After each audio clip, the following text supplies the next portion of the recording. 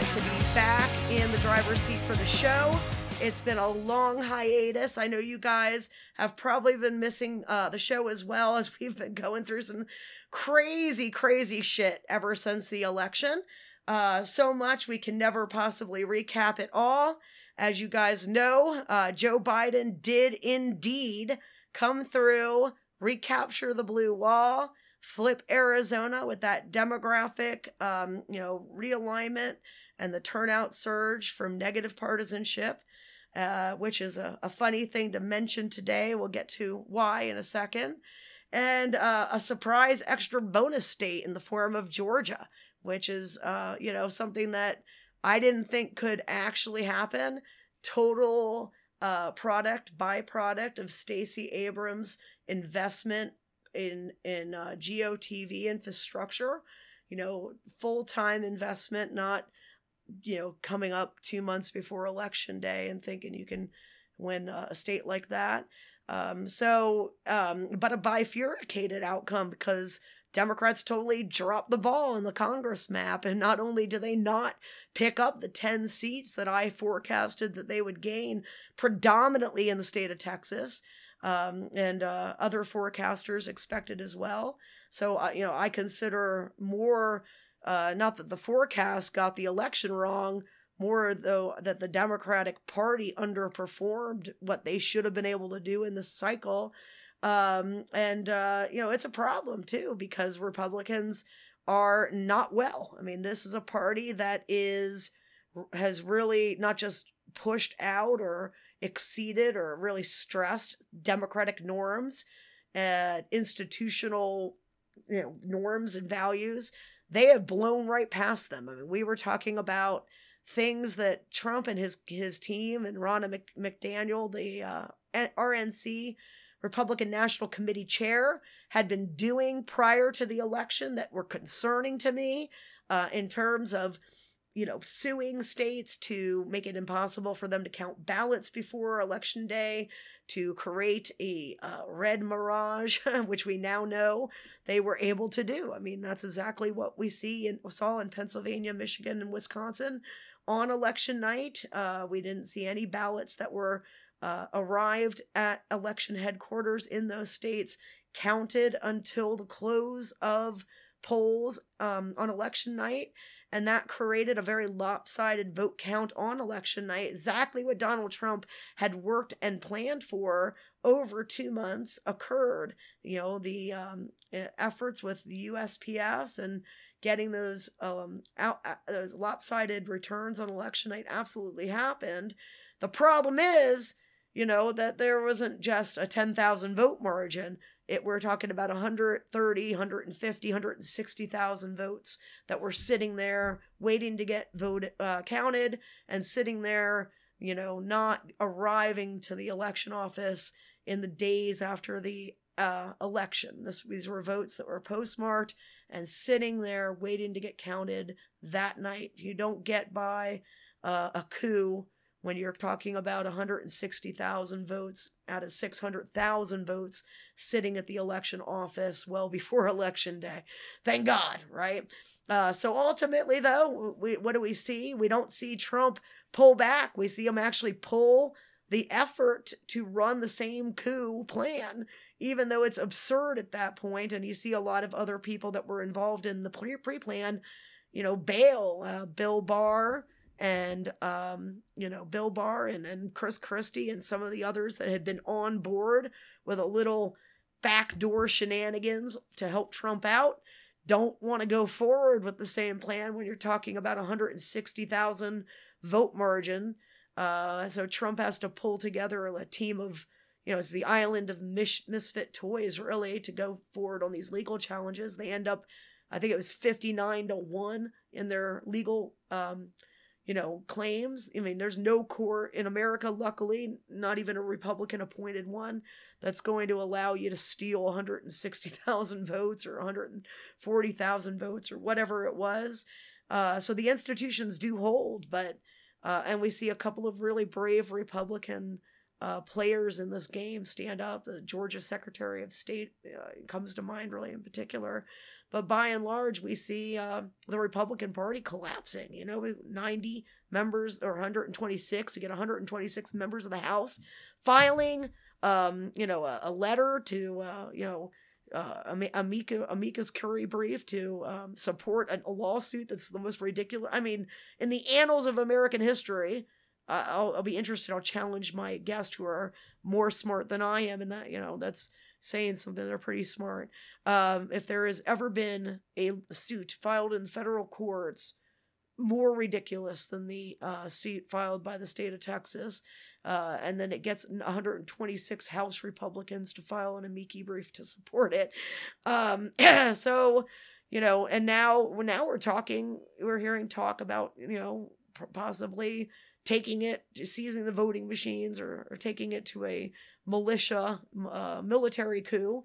So, but we see Democrats failing at the congressional level to win, and I've talked a lot about why that is. I'm not going to get too much into it today, other than to say they, that the Biden returns make it clear it didn't have to be that way. The messaging was off. Not running in-person voter contact is probably one of those things like TV ads, because the data isn't great on, the effect size for that stuff. But it's kind of like this, if that assumes a stasis that, your opponent's doing it and you're doing it, and therefore it's kind of like mad, like a mutual assured destruction scenario. So as long as you're both doing it, it doesn't have much impact. But if one person pulls out and stops and the other person keeps going, then it's going to have a big impact. And I think that's what we saw with that in-person voter contact. I think what we saw was the Democratic campaigns ceasing that really hurt these Democrats, especially in places that they were trying to expand. In Texas, where candidates were going up against incumbents who had name recognition, and they did not have any name recognition. The Biden campaign is saved by all the outside groups who continue to run that door in-person field stuff on the Biden team's behalf. And really, in my humble opinion, saved by the Lincoln Project, who comes out and, they fail to do what they wanted to do. And what they wanted to do was make Republicans vote for Joe Biden. When they asked me to be a senior advisor on the Lincoln Project, I said, I will, but I have to disclose two things to you. Number one, I do not think that you can get Republicans to vote for Joe Biden, and I probably will never be swayed to think any different. Now, if you can show me the data, bring me some data, then, I'm obviously gonna be persuaded on data. I can be persuaded, but you'd have to show me some data. But, in terms of actually getting card-carrying Republicans to vote for Joe Biden, I'm very, very bearish on that. But I think your messaging is aiming that way, but it's going to actually have a good effect on that small but still important pool of pure independents that are, trying to make their decision. And also, because their persuasion ads are our mobilization ads, like the left's mobilization ads, right? Their persuasion ads mobilize us. So I thought, they're going to have a good effect in terms of mobilizing Democrats. I was all for that. And then the other thing, was to disclose to them that I'm writing a book about how the media, right-wing media, but also right-wing campaign and electioneering systems are destroyed the psychology of Republican voters, and they were pretty prominent stars in the book, so I felt like I should probably mention I was writing that book about them if they was going to be on the Lincoln Project. People like Stuart Stevens, he has a great book out called It Was All a Lie. I think he's reflected a lot on his own role in that, psychology of the Republican voter. Stuart Stevens, especially, he's got that book, It Was All a Lie. I think he's really come to terms with his own role in destroying the psychology of Republican voters by overhyping everything and making everything sound really intense when it wasn't, So, anyway, I think we're going to be talking quite a bit about that over the term of the show and looking at why Democrats underperformed, but it's set the stage for one hell of a Christmas situation, because we've got a runoff election down in Georgia for 2 Senate seats that are going to determine control of the Senate. And if we didn't have that situation going on, what Trump is able to do right now would be different, right? So he's got a position of power and some leverage over the Republican Party that he wouldn't have if it wasn't for this runoff that we're looking at in Georgia. And he has been able to leverage that, I think, to get Republicans to tolerate more than they might be inclined to do otherwise. That said, we're seeing Bill Barr, of all people, quitting, drawing a line in the sand again today, and this is, pretty shocking to me again today, affirming that there was no mass voter fraud, which is, Barr doing a solid for democracy. Not that he is any friend to it, usually. But he is, not willing to help Trump steal a second term presidency. So it has to be acknowledged that we're in this weird space, and then the Senate race is complicating everybody's ability to navigate with Trump, and he's got 30 days left. So he has created a situation where about 30 million people think that there was mass a conspiracy, basically, to steal the election. They kind of kept trying different things to see what would stick.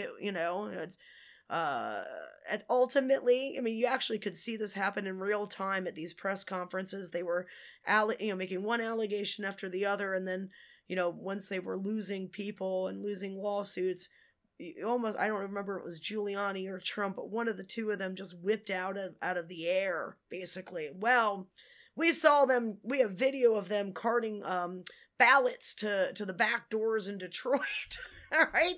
That's literally how the myth of 100,000 ballots being carted into Detroit comes about. It comes out of thin air. It's a thin air allegation that then becomes accepted fact on the Republican side. And you see right-wing radio hosts with grainy videos of back doors of brick buildings that may or may not be election offices, and the Laura Ingrams and the Tucker Carlsons of the world, with film of inside of election counting places that have a bucket that might get moved by one election worker, and it's like, oh, see, red-handed, and it's impossible to fight that stuff back because,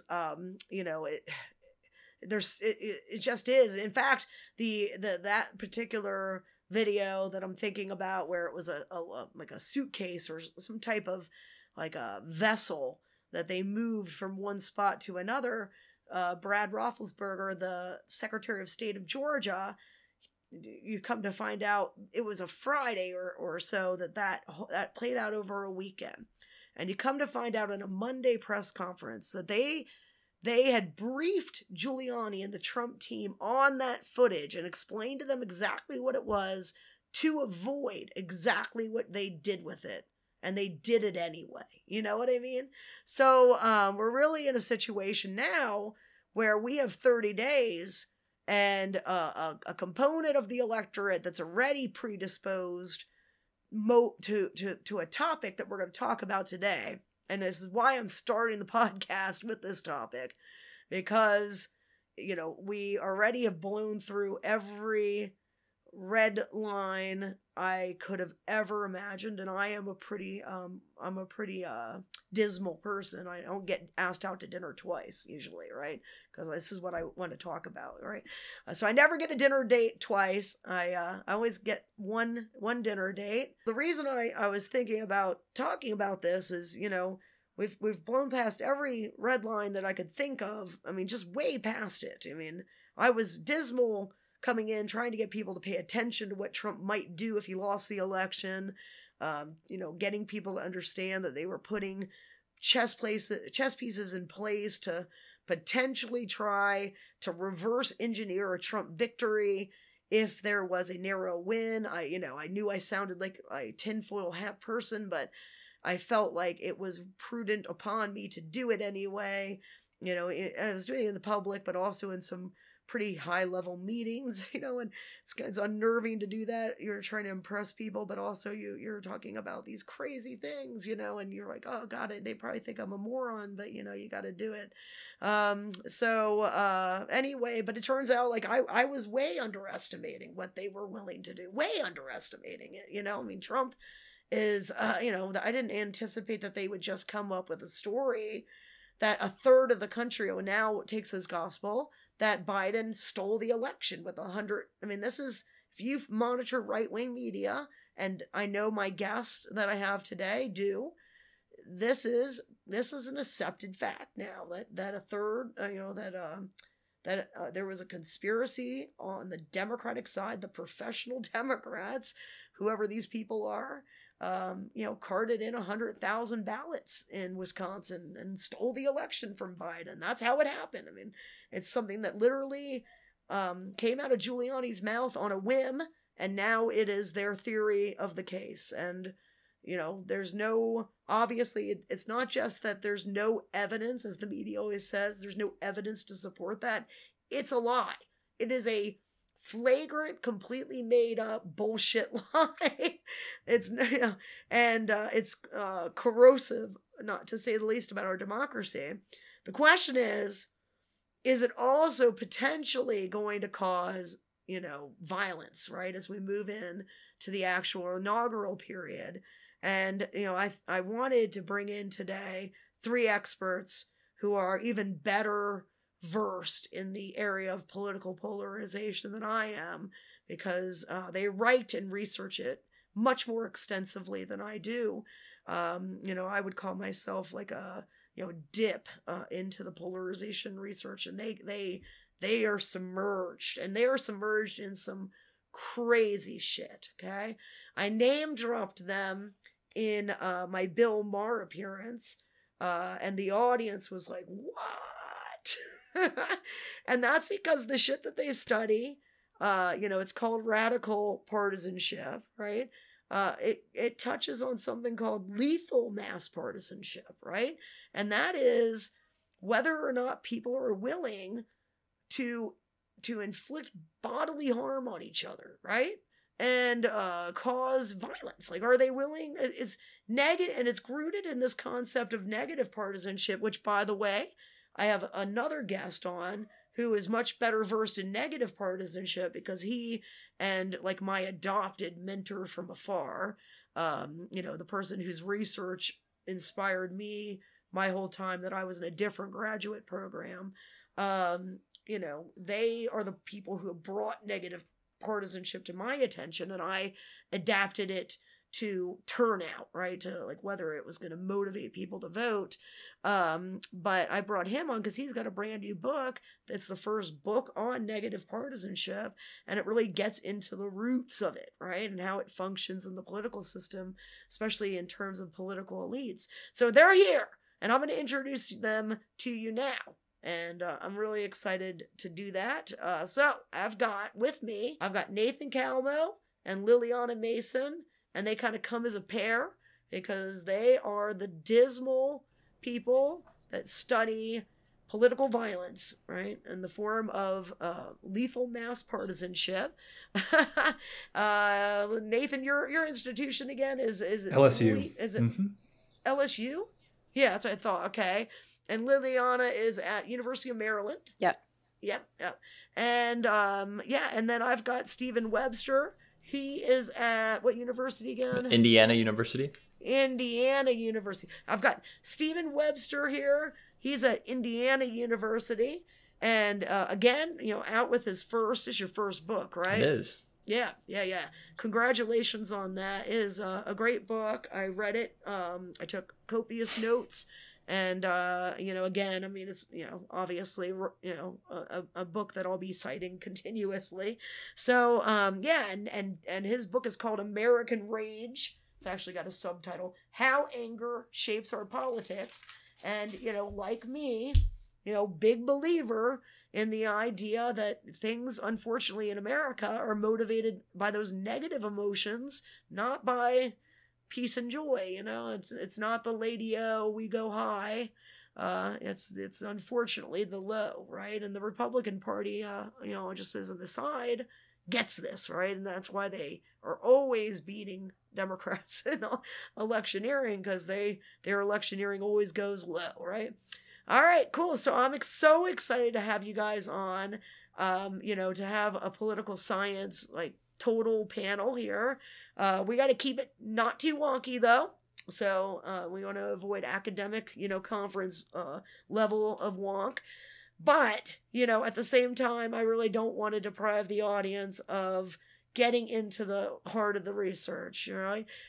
So can you guys start off by telling me a little bit about, why don't we start with Stephen? Because I feel like the negative emotions, the groundwork, right? The concrete of how you get to the point where you want to kill somebody for not being on your team, right? So Stephen, tell us a little bit about how negative emotion, shapes our politics so badly in America. I think negative partisanship and these sort of negative emotions that you've discussed are quite powerful in shaping American politics. So a lot of my work on anger starts to unpack some of these consequences. And so one thing that anger in particular does is it causes Americans to lose trust in the national government. That's problematic for a whole host of reasons, I think some of which we're seeing play out, unfortunately, in this sort of days that we're in right now. Something that I think is quite related to the work that Nathan and Lily are working on is that anger can have these really unfortunate consequences for how we deal with those who disagree with us politically. So I've done some work that shows that anger causes people to view those who disagree with them politically as less intelligent than they are and as a threat to the country's well-being. And so this anger is sort of fusing the personal and the political, which, as my colleagues here can tell you better than I could, can lead to some very unfortunate consequences. Unfortunately, it's not likely that political elites are going to stop appealing to our anger because our anger helps them get reelected. And so this anger and this negativity can paper over the differences that we have with our own party's candidates. And so the sort of unfortunate thing about American politics today is that it's really governed by sort of negativity rather than bonds of affection. Yeah, didn't you look at, too, for one of the things that you used to quantify the rise of negative partisanship, like the rising incidence of straight ticket balloting, and didn't you find a relationship between anger and straight party ballots? So the negative partisanship work was really motivated by this puzzle that we see a record number of Americans saying that they're political independents, while we're also seeing people voting straight ticket more than ever. And so that's quite bizarre that both of these things are true.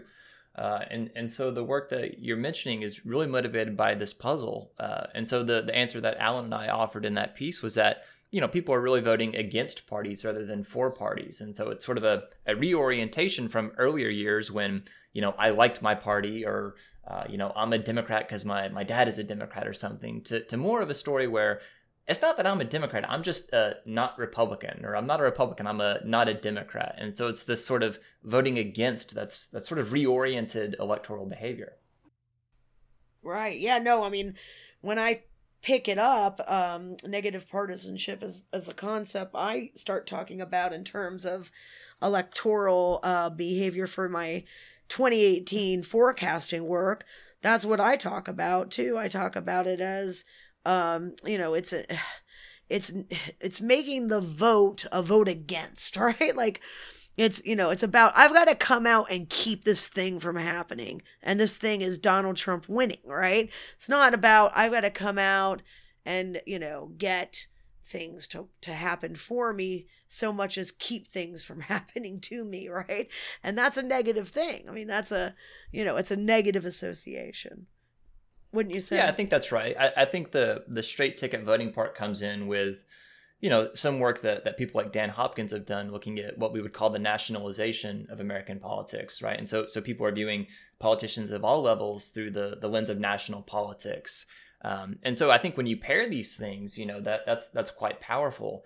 I would note that, I think we need to wait and see, for what the data holds in 2020, but there's at least some suggestive evidence that there was some split ticket voting in this election, right? Part of the Democrats' lament is that they, underperformed down ballot.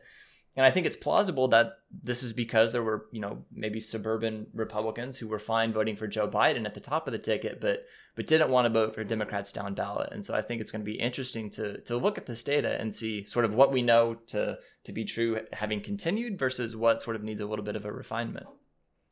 And I know some preliminary data suggests it's actually not that, right? That it's actually abandoned drop-off voting from Democratic coalitional surge that voted for Biden, but didn't have a motivation to fill out the rest of the ballot, right? So, but I'm waiting too for the voter files to get updated so I can look at it. What would you say? How come Democrats don't seem to have, I don't know how to really put this, like they don't do this anger thing naturally as well. Why do you think that is? I think there's potentially a lot of reasons. I would say that it's not the case that anger isn't effective for Democrats or that Democrats aren't angry, because anger does work among Democrats and Democrats are angry. I think yeah. I think part of it is that I think the nature of liberalism in the United States, where most liberals are Democrats, is that you're trying to sell people on a vision for something new, right? And so you're trying to sort of get this mental image of a better world for people. And so it's hard to be angry about that, right? I think it's easier for people on the political right to point to things that exist and say, this is why this is bad, you should be upset about this. And so I think part of it comes down to just the governing philosophy of the two parties.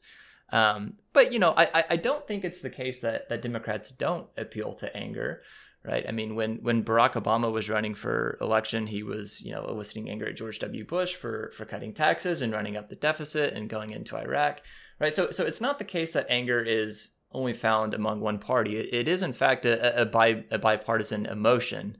I just think that the ways that the parties appeal to these things are a little bit different. Yeah, definitely. I mean, okay, so I've got data I've collected. At some point I'll eventually hopefully use it or, give it to someone else to use. But I had, I have all the campaign ads in 2018. I had someone collect them for me, a research assistant. And, what I knew she would find for me is that in the 2018 cycle, none of the Democrats would run ads anti-Trump. Okay. Now think about that for a minute. That's insane, right? You've got a election cycle that you're running. It's a midterm effect. The midterm effect is a referendum on Trump. He's the most unpopular incumbent. I mean, George Bush in his second term, he starts to hit that point in 2006 is pretty equal, right? But in the case of Donald Trump, there's a special edition, right? And you would think, I mean, Michael Steele, who's the ex-head of the RNC, when he and I talk about it, he's like, oh God, man, we would have hung Donald Trump around the neck of every single incumbent, like an albatross. It would have been incredibly painful for these incumbents because he's so unpopular, and voters for congressional races, what it means, by the way, listeners, what nationalization means and does is it takes into account that regular voters, not you, because you're listening to this podcast, so you are not a normal human being. You are supercalifragilistically more informed than the average person, and therefore you can't use yourself as a barometer to judge how the average American is, because you are way above average in terms of your interest in politics, or you wouldn't be listening to this podcast. Average Americans do not listen to political podcasts. They don't know who Mitch McConnell is. They don't follow any of that crap.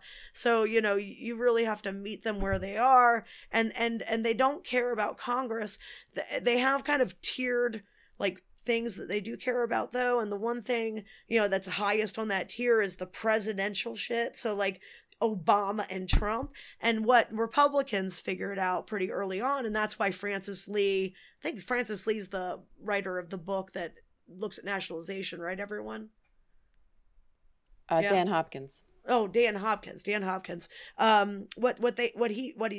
he finds like that Congress races have been nationalized as a product actually of Republican strategy to find some damn way to get their voters to show up and vote in elections for Congress so that they would have a competitive edge against Democrats, right? So thinking about it not from our lens, an academic lens, but thinking about it from the party lens of I'm a Republican strategist and how do I win shit, right?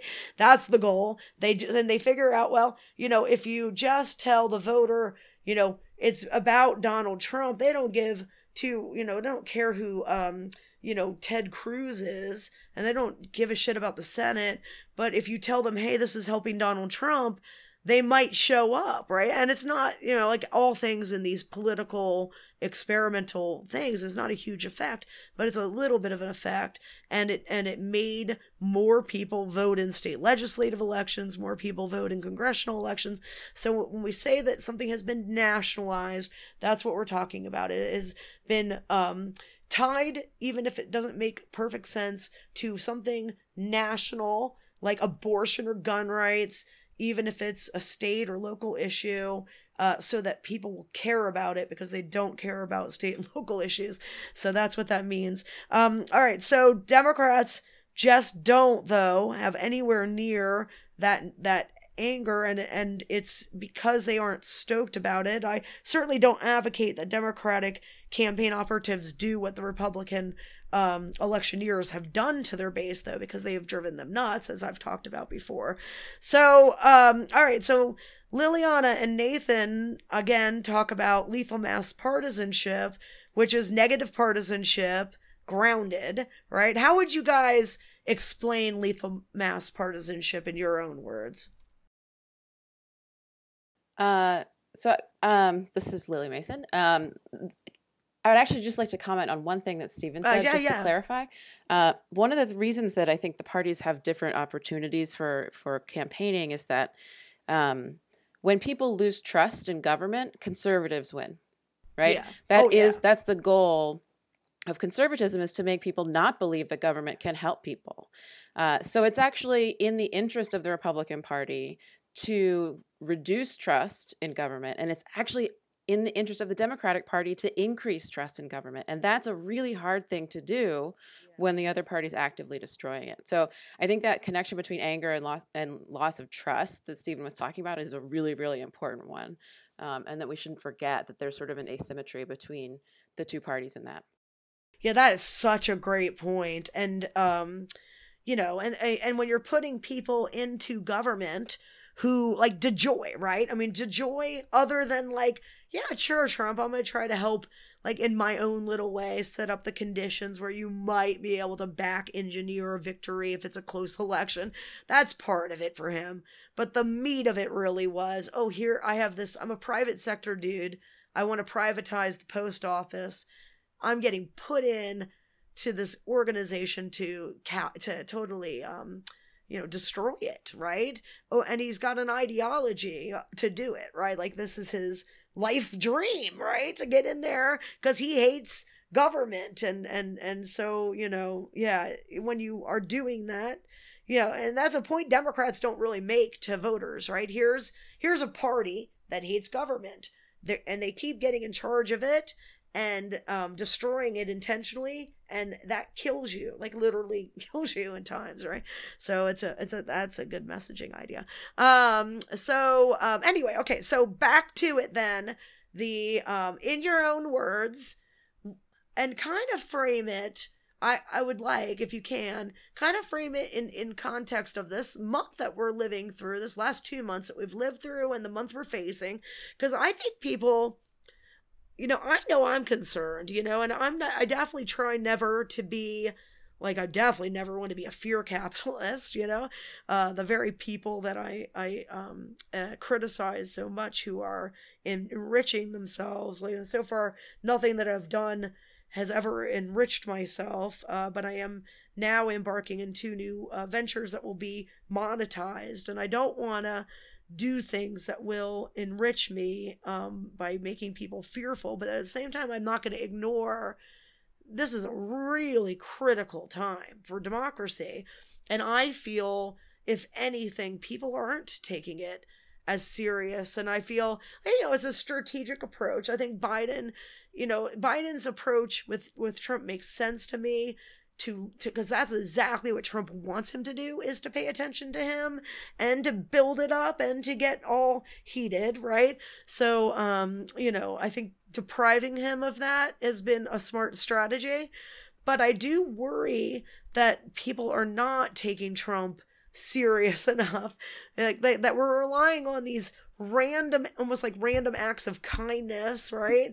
We're relying on random acts of civility to save ourselves, right? Like the Brad Roethlisberger could be some other person, and not be like, no, we're not going to do that, God, those are such tenuous things to rely on saving democracy on, so explain your research concept more in today's contemporary environment, if you could. Yeah. So, just to give you kind of the definition of what we're doing, we basically think of this as like 3 escalating concepts. And so the most common belief that we're finding in the American public is basically believing that people in the other party are evil, that they're threats to the United States, that they're like animals, right? Dehumanizing them. That's sort of the step one, and it's the most common, and we have up to 60% of people agreeing with these types of things. And then we have like a middle step that we call Schadenfreude, which is sort of like not hoping for violence against other people, but if something bad happens to the other side, they're not too upset about it. And then the third level is actual advocacy for violence. So saying, it's okay if my party uses violence to advance political goals. How likely would you be to send a threatening message to a regular person on the internet from the other party in a way that makes them feel frightened, or to threaten the other party's leaders? How acceptable is that? And so we find much lower levels of approval of those types of things, right? So something like violence is much less popular than, for instance, calling the other side evil. But we still have, depending on the year, between 5 and 15% of American partisans, saying, yeah, violence is an acceptable thing to use for political ends. Now, one of the issues I think that we're looking at right now, and that we've been talking about, Nathan and I have been talking about and worrying about, is this idea that some of these attitudes are also connected to these kind of anti-democratic attitudes. So, like delegitimizing elections, for instance, approving of secession, right? Like things that are sort of wild and crazy that we just asked about, and all of a sudden people answered, surprisingly in the affirmative. Can I interrupt real quick? So you guys have like a live survey you're doing or something like that? We've been doing a survey basically every year since 2017. Oh, okay. So you have like a annual survey you did. We have actually a bunch of different surveys that we've sort of put these items onto, and it's a giant mix of. So you are basically, though, able to collect data on these topics in real time over this time period. Yes. That's going to be really, really fascinating, guys. Yeah. We've got trends. We can see trends in it. Are you releasing that data somewhere, like on a website, or are you doing anything like that with it other than the book? Or yeah, so we're definitely reporting it in the book. I think we ultimately want to use it to write a couple of articles, and that before we've shared it with like one person or two people every once in a while, just for like their private research. But yeah, ultimately we want to get as much out of it as we can. Yeah, for sure. It's a little messy too. Yeah, no, it's fascinating though. Yeah.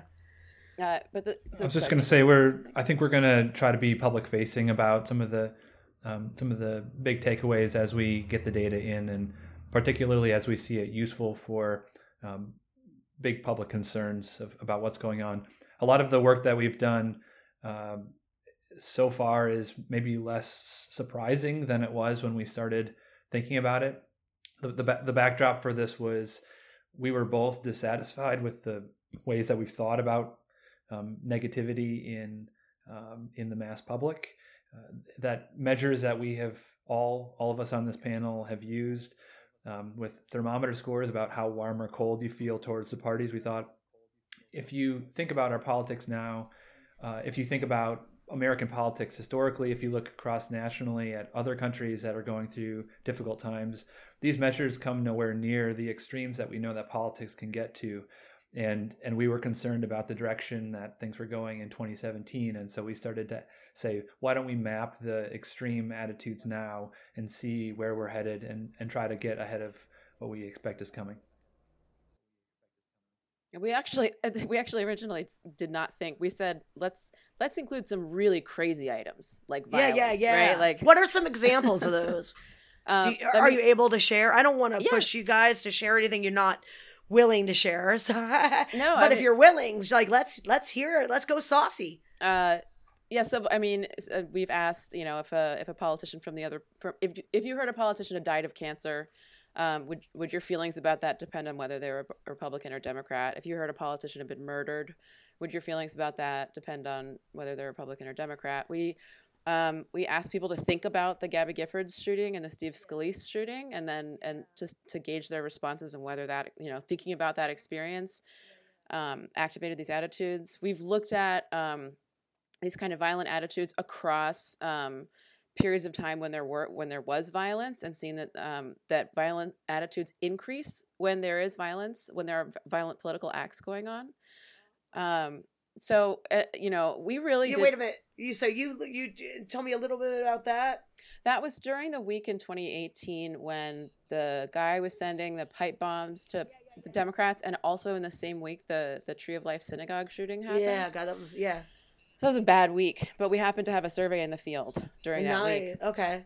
So we could measure pre and post that week, sort of the average levels of these violent attitudes, and we could also look, comparing kind of people's attitudes, the same people pre and post, because there was a pre and post survey.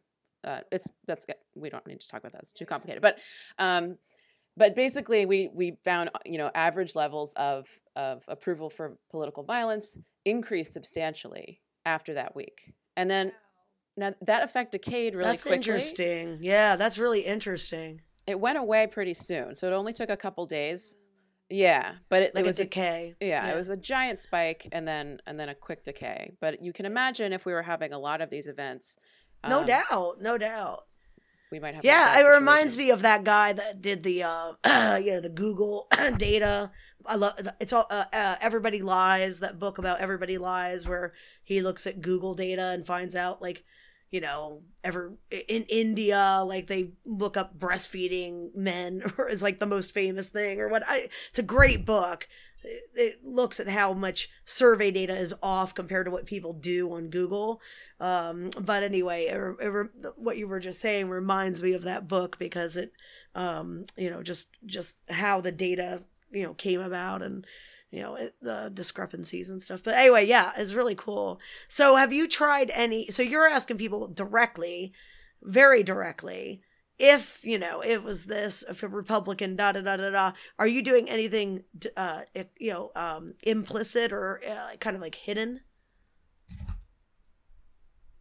So we have some behavioral measures where we ask people, it's not implicit, but we ask people to, assign a painful level of noise to a person who lost a competition. They've got headphones on, they participated in a competition, and then the person who loses the competition has to be punished with a painful noise in their headphones. And we asked our respondents to assign the level of noise. And so if we describe the person as a Democrat or a Republican, it's related to how painful the noise is assigned. So people are more willing to assign very painful levels of noise to people outside of their party rather than people inside of their party. Oh, yeah. And then we have another one with a hot sauce experiment. So, giving people uncomfortably hot levels of hot sauce. And again, there's a partisan effect where people actually, harm. They decide and Stephen, I'm in their book. I told him, Nathan, just randomly, I told him, I was like, dude, I went to go get my back. I mean, I don't know if Stephen knows this story, but I went and got my back shots, and like I'm kind of friends with my pain management doctor, so we shoot the shit, and she follows my wacky career, you know. So I was just shooting the shit and talking about, you know, I said something about taking down Trump, and the guy's like, wait a minute, what? You know, the nurse, this is a male nurse, big, you know, he is obviously he's like a tall, white, working class nurse, you know, smells like cigarettes all the time, you know, and he's like, wait a minute, what did you say? You know, and I'm like, oh, you know, I should have, and I kind of smelled trouble, but I was like, it was too late, you know, and anyway, he jabs me really hard with the needle with no warning. And like, so I tell Nathan the story, I'm like, man, I got some lethal mass partisanship, dude. Fucking my nurse came after me, and then he stabs me, Steven, and I'm like, dude, don't where is the warning, man? Usually you give me a warning saying it's gonna be cold, you know. And he's like, no warning today, you know. And I'm like, Trump 2020, man. You know, and it was so funny, and the doctor was cool, you know, they could tell I was cool with it, but what if I wasn't? What if I was a person that was normal, you know? You know, I think, you know, if I was going to make the sort of connection between what I study and what Nathan and Lily are tapping into right now, is you probably made your nurse angry, and that caused him to take some action to assuage his anger. Generally, you know, people punch their pillow, or they go for a run, or they have a beer or something. But, you know, I think, and, you know, I hope they're wrong, but if Lily and Nathan are right, you know, this anger might be leading to some, you know, acts of physical violence. Perhaps ones that are, you know, are more serious or more consequential than the one you experience. And that's worrisome, to put it mildly. Yeah, no, it was really, I mean, it was funny, right? Because we all laughed, and, but it was also, you know, I've been thinking about that shit a lot this month, you know? Because, Trump has no self-control. Right? He's got no, even now, after a week of getting hammered for this Russia hack, right? Which is really concerning, right? I mean, Russia was in some of our most important, you know, government agencies. They're in there now. We don't even know where they are. We don't know if they're in, they're out. We don't know what they're doing. It's, you know, it's a huge problem. He's been completely silent about it. He certainly isn't capable of retribution, you know. And then today he finally breaks his silence, and he minimizes it. Okay, he tries to act like it's no big deal, which is what he always does when it's a big deal. And in my opinion, usually means he's done something terrible involved with it, you know. And you know, now we're gonna go through this month, and you know, they've already gotten to the point where they're putting feelers out about having a military you know. And here's the thing too, people keep talking about, oh, our institutions are winning, they're our institutions are holding, look at them hold. And I'm like, no, dude, the main fucking institutional mechanism was the Electoral College in 2016. Okay, the Electoral College in 2016, before you get down to all the other fucking shit about it, which is, you know, small states and slave states and all that crap, at the end of the day, the founding fathers are like, okay, we're going to give the people the vote, and the people are stinky and uneducated. Okay, we're not going to have a very expansive definition of people, but we're going to have some people, and they're not us. They're not just us. They're other people, and they might do something ludicrous. They might vote for some ludicrous person, and we want a safety valve to override them. That's what the Electoral College is designed to do. It's designed to say, hey, you voted for Donald Trump. Yeah, not gonna happen, dude. You know, I mean, that's what they should have been doing with it. It's already failed us, right? You know, and so I don't know. I don't know. You know, I mean, I would just add, and maybe this is what Nathan was about to say also. that one of the things that I find worrying about this period where, Trump is saying these insane things and, advocating military action, these types of things. One of the things that we find is that leader messages, the things that the leaders say really affect the amount of violence that people approve of. There are significant effects. So what Trump says, if he's saying things that are pacifying, then people's levels of approval of violence will decline. And if he says things that are inflaming, then we need to start being worried about what people are really believing is acceptable behavior.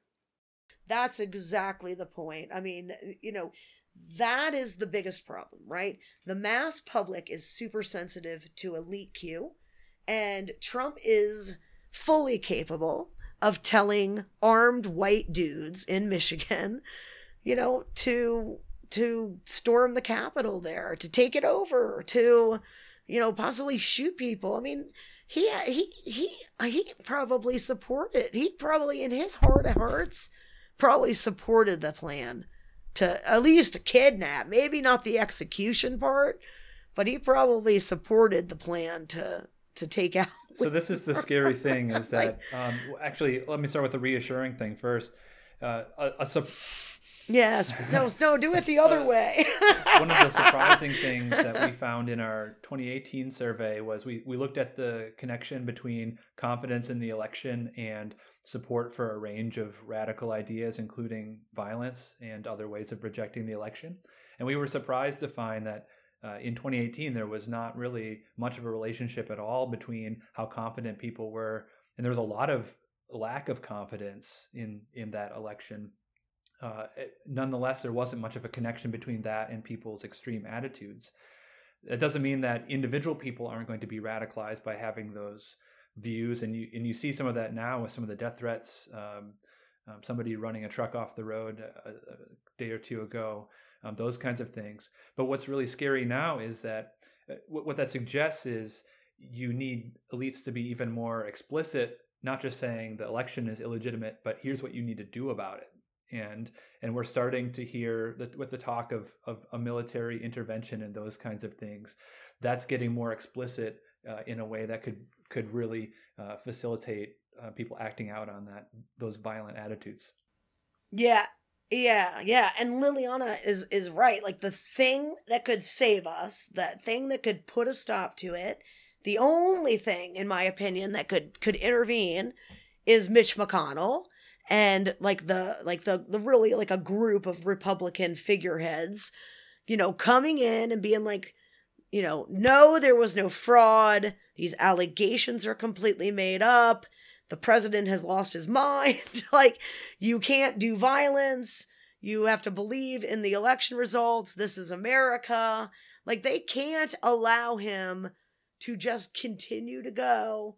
And on the stump, Perdue and Loeffler are 100%, telling their voters, yep, there was 100,000 ballots shipped into Detroit so that they can have these damn Senate seats and hold on to power. I mean, it's just unbelievable. So Stephen, one of the other things that stood out to me about your book is the focus on the cable news channels, MSNBC and Fox. And, frankly, I'm always hesitant to make them apples to apples, right? They're not apple to apple networks.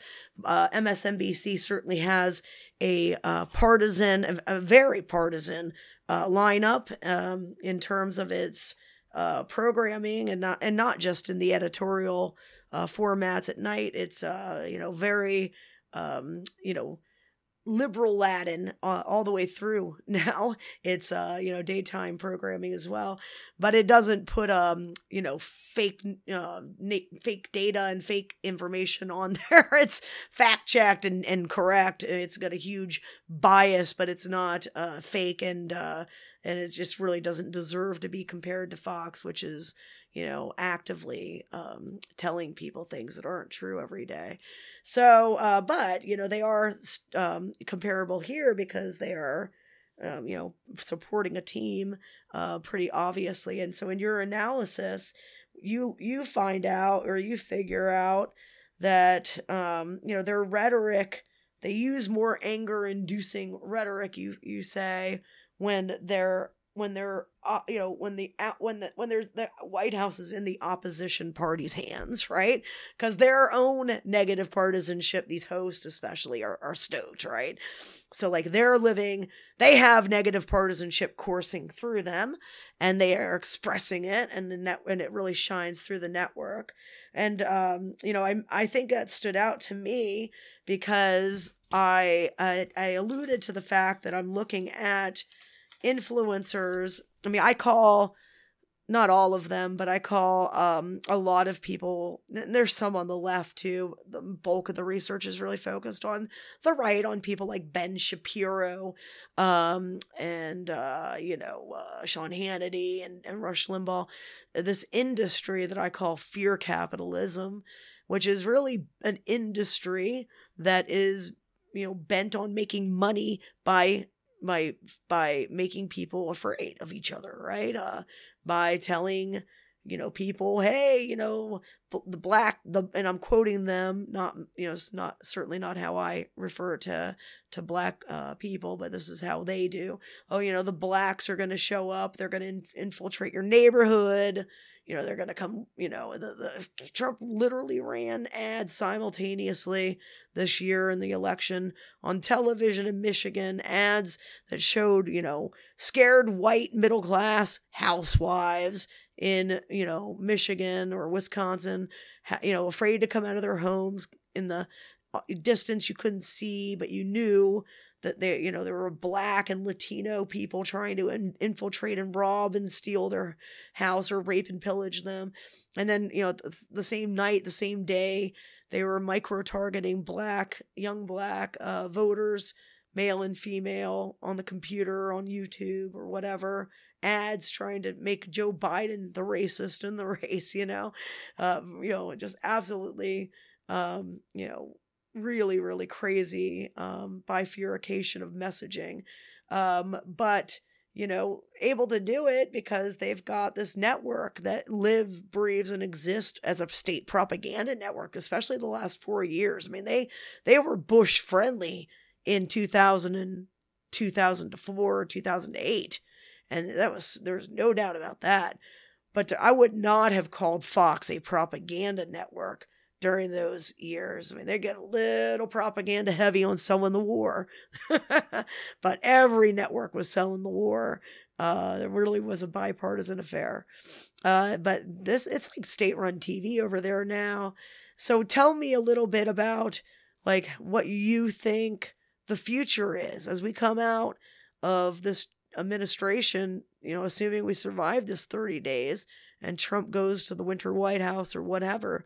Like, what do you see as the future coming in this next, year especially? Oh man, I think if I knew the definitive answer to that, that would be great. I do think that, what happens to Trumpism after Trump is probably the biggest and most important question in American politics, because it has implications for, everything we've been talking about today. I think we're likely to see Trumpism in perhaps a slicker package, right? So you think of guys like Josh Hawley or Tom Cotton, both of whom have presidential aspirations, right? So I think, to some extent, there will be a sort of Trumpist wing of the Republican Party. I think some of that is fueled by the media trends that you've pointed to. I am certainly not a communications scholar, but I do present some evidence that, both sides are trying to elicit anger. I do think you're right that there's some real qualitative differences between Fox and MSNBC. Some work by people who are more versed in communications, like Dana Young, for instance, would tell you that part of the reason the right appeals to anger is because this is just sort of the psychological bent of people who are ideologically conservative. Right. So I do think there are reasons that have been documented by great scholars showing that there is this sort of, predilection for right-wing media to stoke anger. And I don't see that going away. Yeah, I mean, and you talk about, there used to be these three, whatever functions of elected people, credit claiming and position taking and advertising. And now they have taunting, right? Taunting each other, which is, it's gone like to this whole new level, right? Like where, Trump was the taunter in chief and it was like so baby, right? Like it was, ridiculous. Like, fourth grade level taunts, little Marco, right? even this is tricky. I mean, Nathan could tell you better than I can, but you got to think back to the Civil War, and I think there's probably some partisan taunting going on there as well. So I think in some ways history repeats itself, and I think there are parts of our history we would like to not repeat. But that's right. we don't have a choice. That. Yeah, Nathan, tell us about that because for about 2 years now, I've been telling people. Yeah, I don't think this election is going to have very little to do with 2016. 2016 is widely misunderstood by like the pundit class, like the election Twitter 538 world, right? Where they're really focused on something we know quite a bit about, which is the, realignment, demographic realignment going on in the electorate. And so they, they're really focused on, white working class voters. You're like, yeah, that dude, yeah, whatever. Right. And they ignore the, just kind of like the freak circumstances that drove so much of 2016. Right. What this election was always going to have much more in common with was the Civil War elections, right? Those elections that were, much more about the entire future of democracy. Like they had questions of, succession, North and South, factionalism on the ballot. So what do you think, having written a book on the Civil War, what do you guys think? So a lot of people forget that obviously slavery was the key point of contention that led to that horrific and incomparable violence in our history. But what sparked this was a presidential election in which one side refused to accept the result, and that was a partisan difference. It was Southern Democrats rejecting Lincoln's election as the first Republican president. And so obviously that's a model that is in many people's minds, as you have a president now who's rejecting the result of a presidential election. Back then they didn't say it was fraud. They just said, we don't have to accept this and we're going to just break off because we can. And obviously they couldn't and didn't. That's a model that we don't want to follow. And I don't think that there's too much concern, too much realistic chance of any kind of mass violence on that scale. But of course, we're still concerned about low-level violence, which could still kill many people. Yeah. I mean, I think, to be clear too, I'm not thinking we're going to have some giant war, right? Nothing that will interrupt espresso, right? No Walking Dead level event. But to me, I mean, call me a crazy liberal, 100 people dead in Detroit or something like that. That's not acceptable because they didn't have to die. And just like the victims of COVID, I mean, this is a slow-moving genocide, right? I mean, look at what's happening in the UK. They've canceled Christmas. Boris Johnson, who's no, raging liberal, cancels Christmas, literally makes it illegal for people to gather in each other's homes. That's as draconian a measure you can possibly imagine. This, from a conservative leader, prime minister in the UK, to take. And he's doing it, they don't have 320,000 dead people over there, right?